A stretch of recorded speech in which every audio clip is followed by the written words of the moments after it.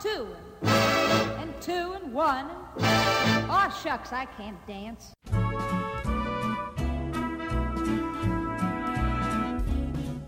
Hello and welcome to Stories from the OpenGov, a podcast dedicated to telling the stories about what open government and open data look like. My name is Richard Pietro, and this season I'm investigating a very simple question: why open government? And in this episode, I want to talk about motivation to change.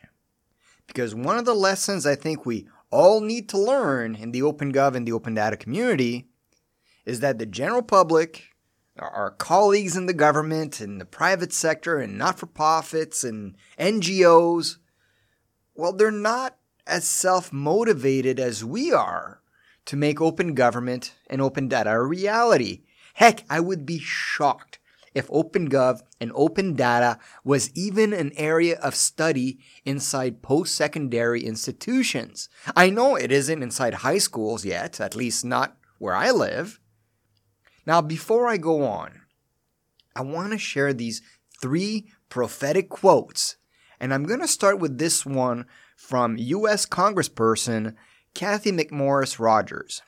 And in 2015, she said that the government is a 19th century institution using 20th century tools to solve 21st century problems. And this is a quote that we as OpenGov and open data practitioners use all the time.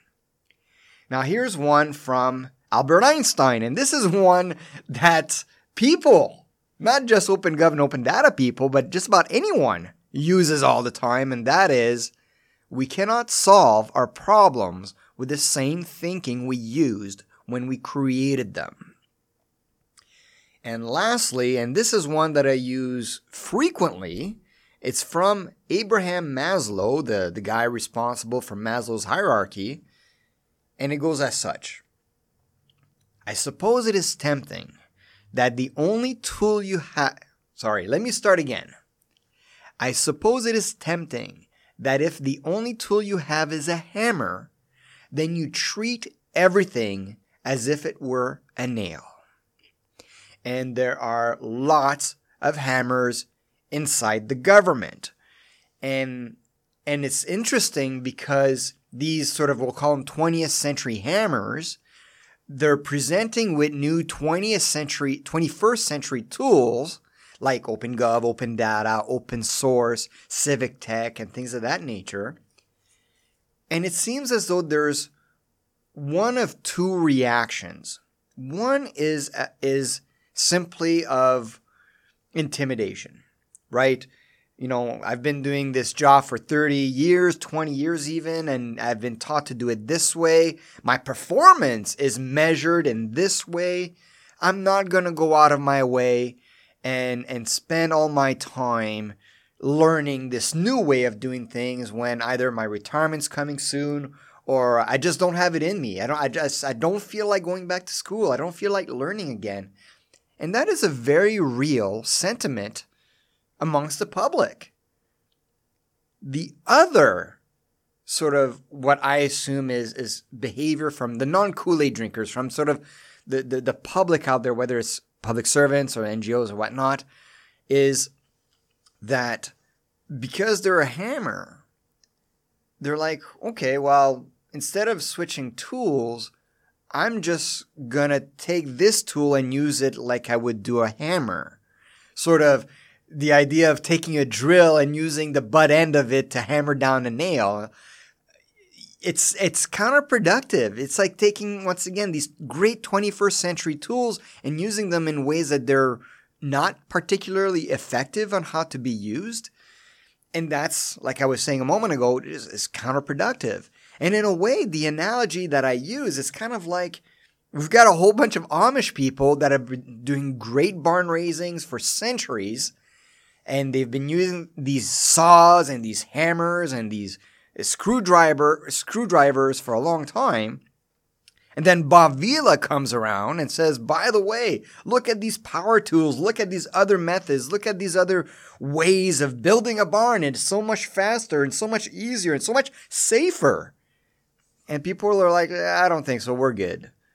So what is the motivation that we're creating for, like I was saying, sort of our colleagues in OpenGov and Open Data? Sorry, let me rephrase that. Our colleagues that are not open government and open data Kool-Aid drinkers. What are we doing aside from just saying OpenGov and Open Data is great and here's a white paper for you to read? And my argument is that there's no support network. There's no training. And not only that, people go on the defensive when we bring up something that will challenge their job, right? It's kind of like I used the analogy in part 1 where in the 70s and the 80s and the 90s, when the computer was being introduced in the workforce, people felt as though they were going to lose their job, and it creates that sort of fight or flight type of sentiment, right? And some people some people ran away. This is a terrible analogy. I'm just realizing as I'm saying it. But basically is that it put people on the defensive about their own job, and it's not the right attitude when it comes to change, which is actually a quote that I love from the former CIO for the city of Toronto, Rob Meikle. And he's like, change happens all the time, and we can't change that fact. The only thing that we can change is our attitude towards change. And a lot of people have a bad attitude when it comes to change. So we need to do a better job of making people less defensive about OpenGov and Open Data and the change that it presents. But we also need to be better at training and providing a better support network. We need to help these public servants, these NGOs, and the private sector who are not Kool-Aid drinkers to adapt.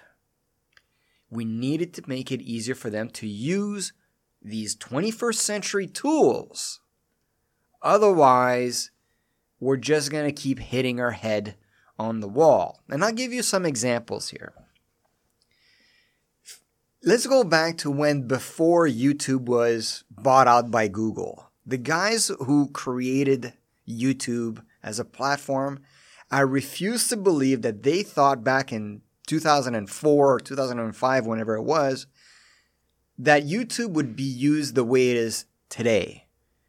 And by that, I mean things like, in particular with regards to this conversation, is like do-it-yourself videos, right? If you really want to build your own doghouse, if you want to paint your kitchen, if you want to learn video editing, if you want to learn how to crack a phone or how to just do about anything, you can find a video on YouTube about it, and it's great. However, there's none of these videos about do-it-yourself when it comes to OpenGov and Open Data. This is what you're going to find instead when it comes to OpenGov and Open Data, and there's really only two types of videos. One is a kind of sizzle video, right? Sort of a rah-rah video, here's what it is, and explaining it. And you know, you get them from the Open Government Partnership. I've done a whole bunch myself. Jurisdictions will do them, and they're usually about 3 to 4 minutes in length, maybe a little longer. But they're just there to sort of rah-rah people around OpenGov and Open Data. And for the most part, they're not highly viewed. The second type of video you'll find on OpenGov and Open Data on YouTube are boring policy keynote presentations that are like 45 minutes long or an hour long, and it's just one static camera from very far away with bad audio. And who's going to sit through that? It's boring as all heck for most people. There's a lot of people listening to this podcast who love those videos.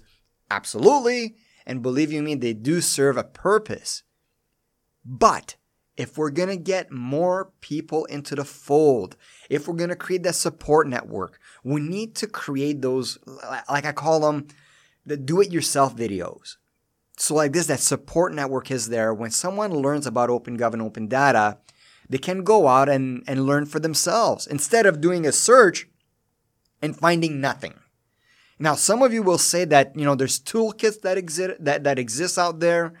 like the Open Data Toolkit and a few others, I would argue that those, while they are probably very good, probably like they're very good tools, they're not particularly well marketed. No one really knows about them, and for the most part, I think they're just collecting digital dust. I mean, I know of a couple of them. I know there's hundreds, if not thousands, of them out there, but I'm also sure that for the most part, they're not highly trafficked. What I would rather see instead, and going back to my YouTube analogy from a moment ago, we need like the unboxing videos for OpenGov and Open Data. We need tutorials. We need reviews. We need essays and explainers. We need like testing videos. We need to create, like forums like, Reddit and Discord. And I know there's some of those channels that already exist on those platforms, and I'll be the first to admit it, I'm not as active on them as I should be, but we need to start going there and talking there. We need to create the XDA developers for OpenGov and Open Data. We need to create Tom's Hardware for OpenGov and Open Data.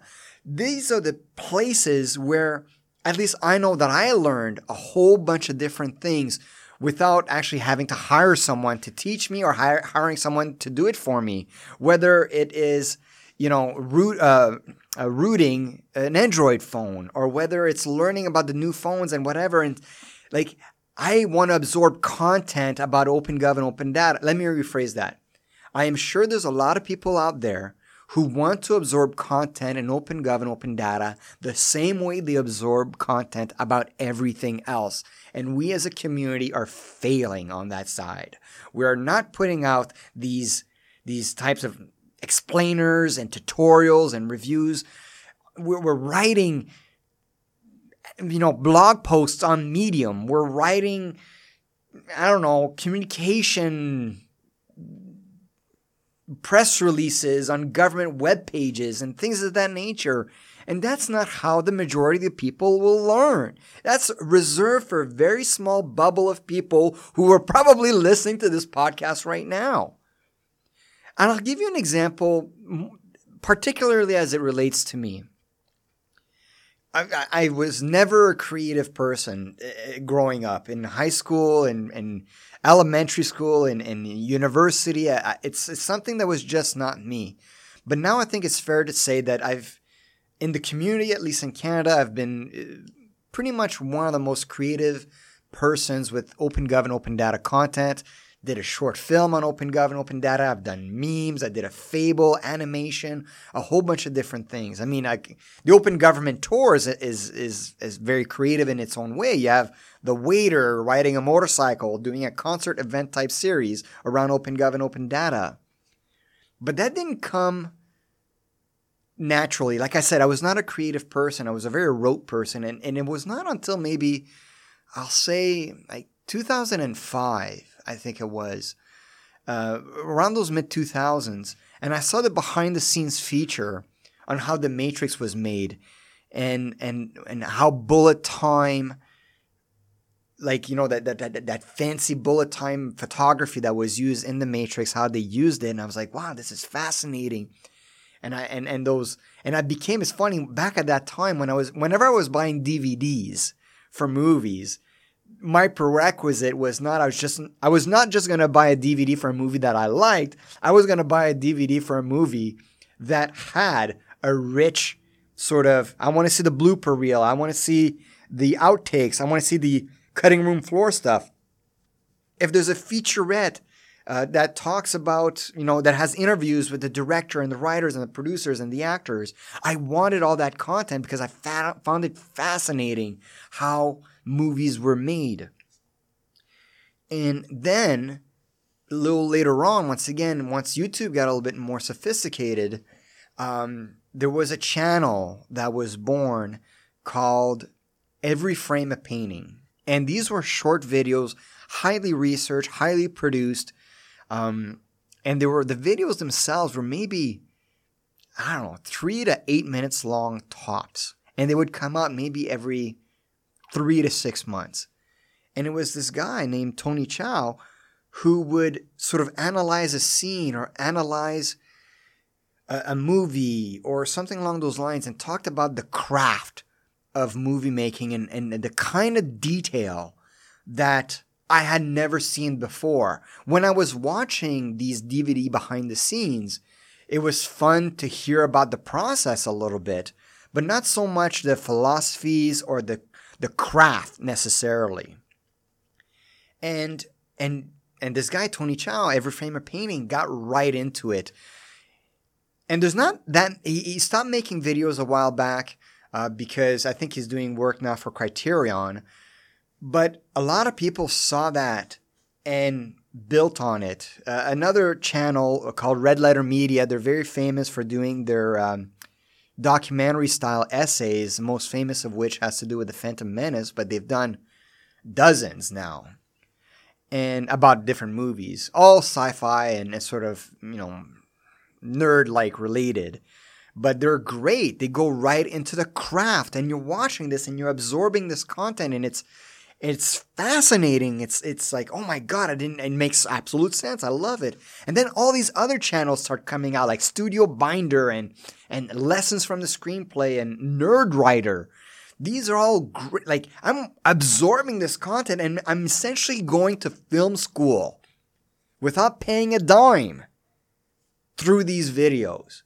And then I just thought of something. I'm going to say maybe 5 to 8 years ago, a paid by service called Masterclass came out. And basically what these guys, they took sort of what, Nerd Writer and Every Frame a Painting was doing and took it to the next level. And essentially what Tony Chow and all these other channels were doing were talking about, say, what Aaron Sorkin, how he wrote and how he made it effective. Well, they said, Masterclass said, well, you know what? We're going to put together a whole sort of program where Aaron Sorkin will teach a class on how he writes. And you had to pay. And back then when they first launched, you had to pay per class.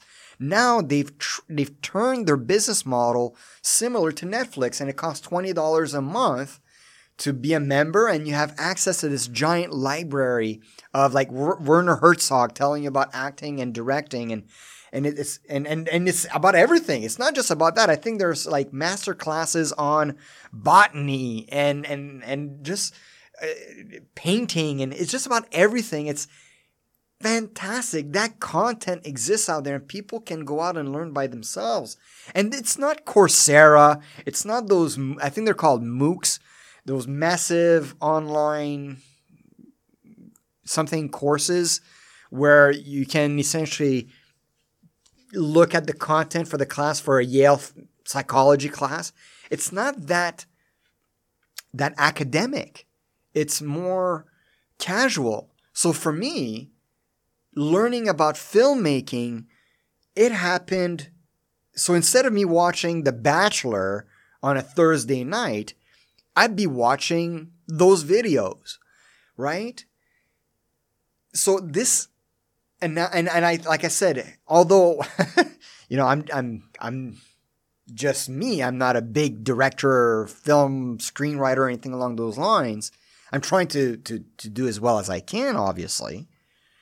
But what I'm trying to explain here is we need to create that for open government and open data newbies, right? If we're going to go out as a community as a whole and talk about how awesome open gov and open data is, we can't just offer a one-day workshop. Because back when I was working a sort of 9-to-5 job, I used to go to a whole bunch of these training seminars about communication and how to use Outlook more effectively or become a power user on Microsoft Excel. And I'd go there for a day and come back to my work desk. And then you forget everything. Because first of all, you're probably not using it as regularly as you think you would, and you just go back to the well. But back then, we didn't have the support networks that we have now. Like, you can go online, and there are so many different forums and videos and posts and content that you can learn about Microsoft Excel, how to do pivot tables and things of that nature. So if we're going to keep going out and talking about OpenGov and Open Data and how great it is, we've done that. We've done that ad nauseum for the last 10 years. But still, the community is not growing at the pace that I think it should be growing. And I think other people feel the same way. We now need to shift and start creating that content because, and you know what's funny? This goes back to sort of this, to hammer everything as a nail a little bit. A lot of the people that are creating these great blog posts and these great policy documents inside, and I'm talking about the OpenGov and the Open Data community here. All these people that are creating great academic papers, they too are hammers, and their nail is these policy documents. But they also need to start to learn how to create great content online that is not just a white paper. And here's the crappy part about the whole thing. As we're creating this content, I guarantee you people are not going to watch it right away. Because I can tell you, and once again, I've not put as much effort into promoting my work as I probably should have in the past because, again, I was doing it on the side of my desk, and I was, it was an outlet for my creative juices. And again, my primary occupation was being a waiter, but now I've changed that philosophy of mine. But what I've come to learn is the content that I create does not get a lot of views. So the content that the OpenGov and the Open Data community, as we expand in creating this sort of, we'll call it the do-it-yourself content, it won't be rewarding when you see that only 10 people have watched it. But it has to be there. And here's why. 2 reasons. One is that it's sort of the Smokey the Bear mentality of only you can stop forest fires. Only you can create OpenGov and Open Data content, and we need it into the space. It has to be there, and I think it will propagate itself the more you do it, and we need to be comfortable in creating it. The second reason is, and I'm sure if it's happened to me, it's happened to others as well. It's like you fall in a channel that is just fascinating. It's like you watch a video and you're like, wow, this is great. And then you go into that channel's history of or other videos, and you see there's a giant list there of like a repo of other things. Oh my God, I want to watch that. I want to watch that. I want to watch that. And I think that's what's going to happen with OpenGov and Open Data content is that eventually you're going to fall, like someone's going to fall on your video maybe a year or 2 or 3 from now, and they're like, this is great. And then like, is there any more? And you'll have this giant library of other videos that are sitting in your repo. And this is what happened to a channel that I mentioned earlier, the Red Letter Media. And they had been doing these these sort of documentaries that are analyzing movies in the past. They were doing Star Trek: The Next Generation movies. I think they had done 4 or 5 or 6, and they were about 20 to 30 minutes in length. And they were sort of sitting there. And eventually, they did a big, huge one. It was an hour and a half long. It was about the Phantom Menace. And again, it was great. But it didn't have any kind of real traction. And then something magical happened that would forever change Red Letter Media's presence on the internet.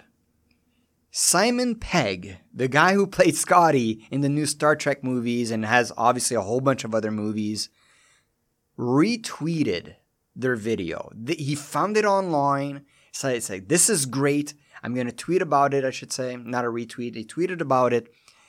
And then all of a sudden, Red Letter Media, and particularly this review of The Phantom Menace, just blew up. Who knows? Maybe you'll create something on Open Government and Open Data that will not be found for a year or two. But then Barack Obama or Trudeau or Rick Mercer or John Oliver, whatever, will find it, tweet about it, or do a video about it, and it will change everything.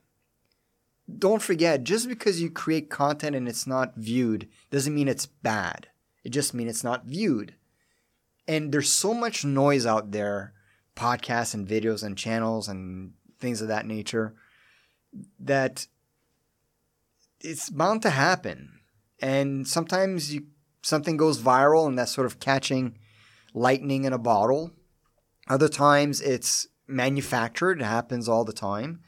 And other times you just get lucky eventually after hard work. And you hear those stories from actors all the time. Whether it's Chris Pratt, where, he lived in his van. You hear those stories all the time. And why can't that be us as well? And by us, I mean the Open Gov and the Open Data community. So anywho, I'm done talking for now, because this is obviously a very passionate issue for me, and I want to thank you all for listening. And as usual, please leave a comment, leave a rating, tell us, or tell me I should say, what kind of stories you'd like to hear. And until next time, let's make it open.